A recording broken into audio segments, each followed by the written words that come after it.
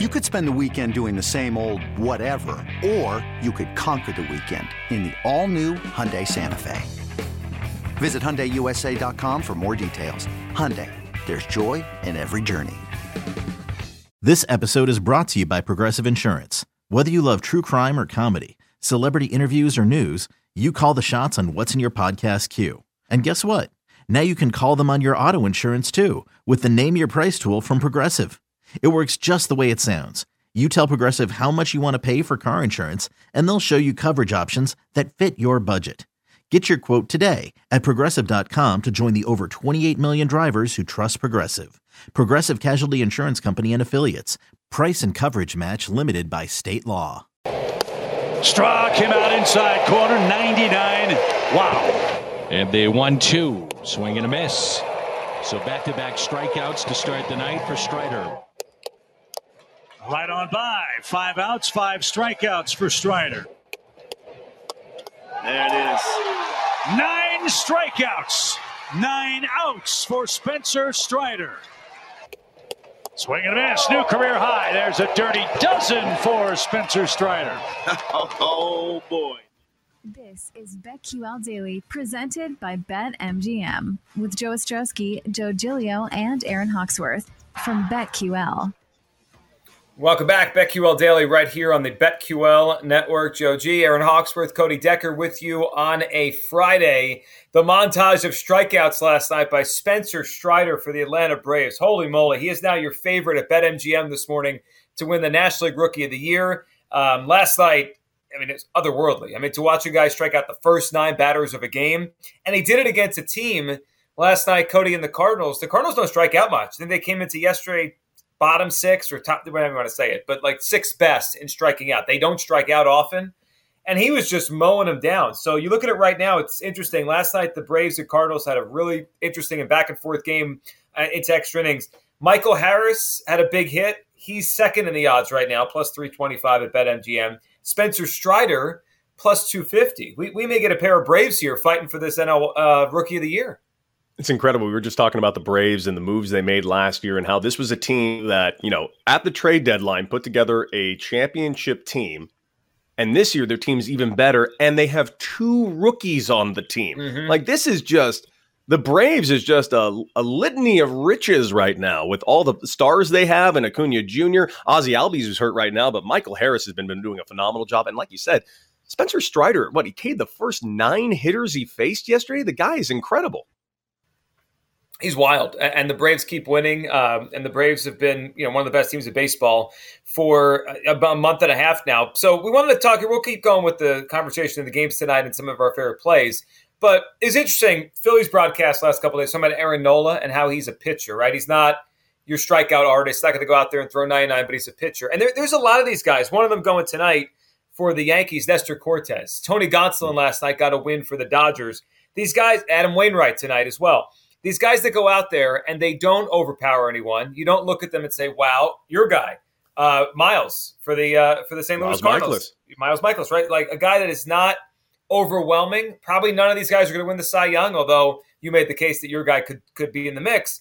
Yet, they're for unders. Like if you're thinking about the under on a game, these guys go deep into the game and they don't give up many runs. Like they're not flashy, but I would imagine we go through start by start. A lot of Wainwright starts have gone to the under. A lot of Nola starts have got to the under. Gonsolin, again, an under last night. They just pitch a lot of innings, and they just find their way not to give them many runs.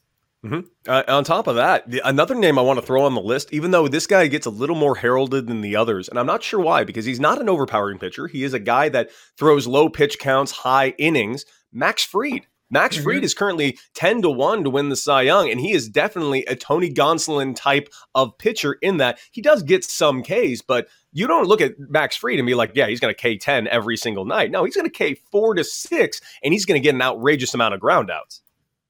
You know what I think the key to this discussion and like these pitchers versus these power pitchers, like Robbie Ray is right. He strikes out way more guys than these guys, but he also can blow up sometimes. If his command and control are off, he could be out of the game. He could give up 5 runs. Like these guys, Max Fried's a great one. I rarely see him have a bad game. Like he'll have okay games, but I'd be shocked if I watch a game this year and he's out in the second inning because he walks 6 guys. He just doesn't do that. Yeah, he doesn't walk. He doesn't give up a 7-run inning. He just goes out and here's the thing about Max Fried that's so impressive. It's the pitch counts. The pitch counts are low. He gets guys out early, and there's a lot of value in that. I know we get very caught up in strikeout props. We get caught up in power pitchers and velocity and everything. Now, Max Fried still sits around 94 to 96. He's got plenty of velocity, but that's just not his game. He pitches a very different ball game, and it's kind of a throwback ball game. This is Maddox-esque type of ball games, and it's great for a ball club because he gets to eat a ton of innings and help his bullpen out. All right, so what kind of pitcher did you dislike going up against more, right? So I'm sure you faced wild power pitchers that if they're on, they're dominant, you have no chance. And I'm sure you also faced command guys, right? Nestor Cortez, Adam Wainwright. Who did you rather face when you were playing? I would rather face a power guy, but there is a give and take to that. Because you got to keep in mind, the power guy, you know what they're coming with yet. You know you're coming with 97 plus, so you got to get on time with that. If they have a wipeout slider, I always reverted back to the old advice that Jeff Francoeur, of all people, gave me. Jeff Francoeur just basically said there was a week long where I was just chasing slider low and away, and I was like, I can hit that pitch. Why am I not hitting that pitch? And Jeff just stared at me. He's like, Why are you trying to hit that pitch? I'm like, because I can. He's like, you're not supposed to hit that pitch. You're supposed to hit the fastball. Get on time for the fastball, and when he makes a mistake with that breaking ball, make him pay. But that good off the plate, just biting slider, you're not supposed to make contact. That's how they make their money. How you make your money, take out that fastball. So I love the power guy. The only downside with facing a power guy was, like you said, command issues can be a little daunting. Trust me, when you're facing a guy throwing 98, averaging out 98, and you don't know where it's going, it is an uncomfortable at bat. With a guy like Robbie Ray when he's on, right? He makes everyone uncomfortable in the box. They just, you don't know where the ball's going. I mean, that's the kind of pitcher he is. And I have faced Robbie Ray. I can't stress that enough. You don't know where it's going. And there have been times where I faced Robbie Ray where I wasn't positive he knew where it was going, but he was throwing balls with some cut that I know for a fact he didn't mean to throw. He threw me an inside cutter on an 0-2 pitch that took off, must have been 6 inches, and he didn't even have a cutter in his repertoire. Hey, it's Kaylee Cuoco for Priceline. Ready to go to your happy place for a happy price? Well, why didn't you say so? Just download the Priceline app right now and save up to 60% on hotels. So whether it's Cousin Kevin's Kazoo Concert in Kansas City, go Kevin, or Becky's Bachelorette Bash in Bermuda, you never have to miss a trip ever again. So download the Priceline app today. Your savings are waiting. Go to your happy place for a happy price. Go to your happy price, Priceline. Mother's Day is around the corner. Find the perfect gift for the mom in your life with a stunning piece of jewelry from Blue Nile. From timeless pearls to dazzling gemstones, Blue Nile has something she'll adore. Need it fast? Most items can ship overnight. Plus, enjoy guaranteed free shipping and returns. Don't miss our special Mother's Day deals. Save big on the season's most beautiful trends. For a limited time, get up to 50% off by going to BlueNile.com. That's BlueNile.com. So follow up to that with the power, the guy that can place the ball, like a Maddox, a Hendricks. When it gets to the playoffs, wouldn't you rather, or would you rather? I guess I'm asking. Would you rather go against that guy or be uncomfortable every at bat? So I just feel like those guys, like Hendricks, Game 7 of the World Series, got hit, they were hitting the ball pretty hard. You're not intimidated there. How does it change in the postseason or playoffs, power pitcher versus finesse guy? Maybe a little bit. I think the situation might change it as it goes forward. You want the best example of power pitcher versus finesse is? I'll do a little name dropping. One time when I was early in my career, I used to hit with Barry Bonds, and it was as cool as it sounds. I mean, I was just a low A ball player. He had no business being this nice to me because he would come and hit at UCLA, and he would occasionally hit with me when I was in college at UCLA. But I had no thought that he would even remember who I was. And I was just hitting in the cage one day. He comes in with Dexter Fowler, and he's working with Dex, and he just sees me over there, and he says, "Decker, get over here." Barry Bonds knew my name. I melted. It was the greatest moment of my life. And I went over there and I hit with Barry Bonds, and he made sure I hit with him every day. And he started talking about baseball, and hearing hitting from Barry Bonds is just spectacular. But he described this exact scenario, power pitchers versus finesse pitchers. And he said, who's the best pitcher I ever faced? And it's not even close talent-wise. He's like, Mark Pryor. He's the best pitcher I ever saw. Never saw anyone like him. He just could do everything. And I owned him. He was the easiest guy for me to face. And he's like, because right up here, I knew what he had. He was a little softer than the next guy. But here, he had way more than everybody else. He's like, then you face Greg Maddux. He's like, Greg Maddux made me do exactly what Greg Maddux wanted me to do every single time. He was the only smart pitcher in baseball, and he just sat there at 86, and he was going to get me to ground out to second base like it was his job, and it was. So he just talked about how a finesse pitcher who truly can control the ball can do whatever they want. The problem is, those are the true once-in-a-generation type players. I mean, I know we look at the Shohei Ohtanis and the Garrett Coles who were sitting at 102, but the once-in-a-generation guy is the guy who can throw 91 and own you. So I just pulled up Bonds against Maddux in his career, and he held his own. He had 260. What he did against everybody else, Maddux won that, right? He held him to 260, and I think like 8 home runs in like 154 plate appearances. That's a win for Maddux. If you hold Barry Bonds to that, you've won. You know, it's funny as you told that story. It's kind of a shame that the average fan doesn't think of Bonds. Like, obviously, you knew him on a little bit of a personal level there in that story, but he's just considered a jerk and a bad guy. No one ever talks about he's probably the smartest hitter since Ted Williams, right? Like, if you're making a list of the smartest hitters ever, it's Ted Williams and then probably Barry Bonds. Like, he zoned in on, like, he was the smartest hitter I've ever watched, and no one ever talks about him like that because no one likes him. And it's amazing to me because you hear all these stories about what a jerk Barry Bonds. Again, I was a nobody. I wasn't playing for the Giants organization. This guy just was so kind to me, and I learned a ton from him.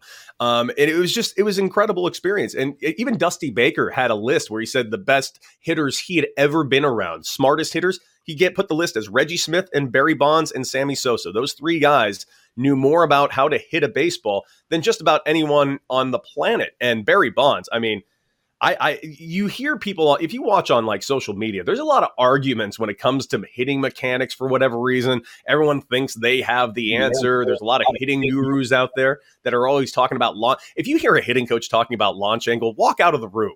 Just don't even talk to this person, because Barry Bonds, the greatest power hitter who ever lived, I hit in the cage with him every day for 6 months. This guy never hit the ceiling of the cage once. Nothing but line drives. That's all he worked on.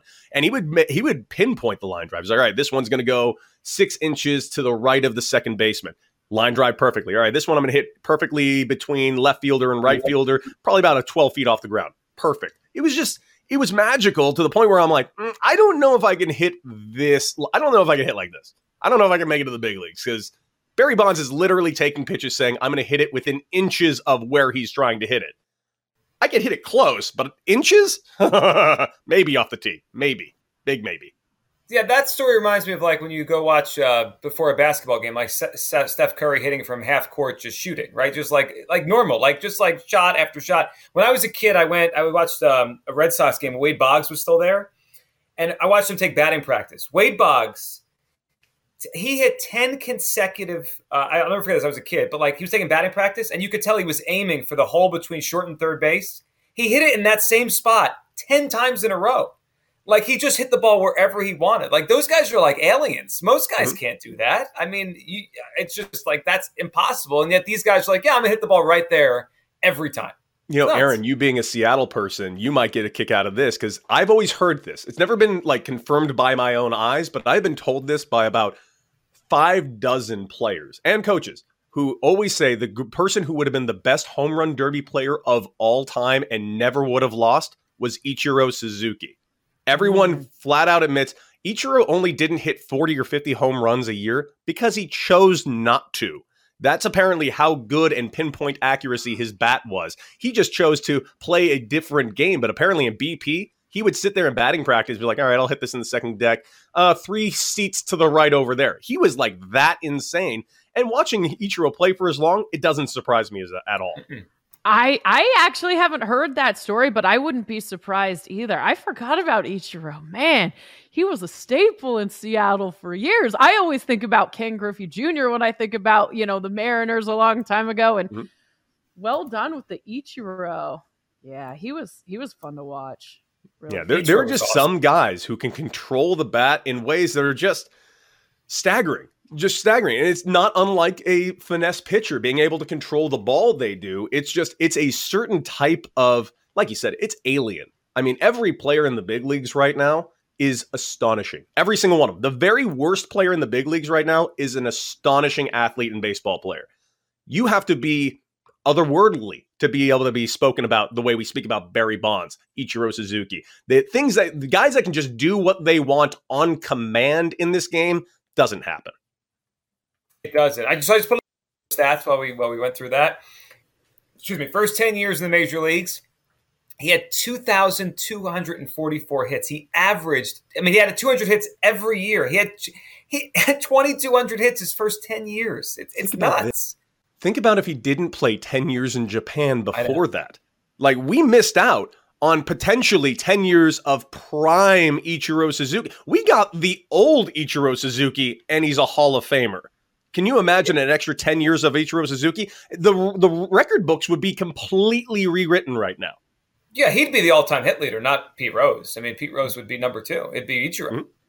And yeah, what would Pete be doing if he couldn't say he was the hit king anymore? Hey, don't worry. Pete Rose will find something to complain about. Yes, or something to sell, or a book to hawk. Don't worry. Pete Rose has got some idea. This full well knowing Pete Rose may be one of our listeners. I mean, this network is built for Pete Rose, isn't it? I mean, Pete Rose. If he wants to come on sometime, and we'll have him. We'll talk to Pete Rose. Got some great home run props for you next segment. Don't worry, Pete on the home run props every day. There's no question about that. All right, we got a lot more to get into, including summer movies. Cody's with us. We got to talk movies today before the show ends. We'll get to that coming up next. Our lightning bets, full baseball slate. We'll get that to you in about 20 minutes. Summer movies and a Top Gun review from Cody Decker. That is coming up next right here on the BetQL Network. You're listening to BetQL Daily, presented by BetMGM, with Joe Ostrowski, Joe Giglio, and Aaron Hawksworth from BetQL.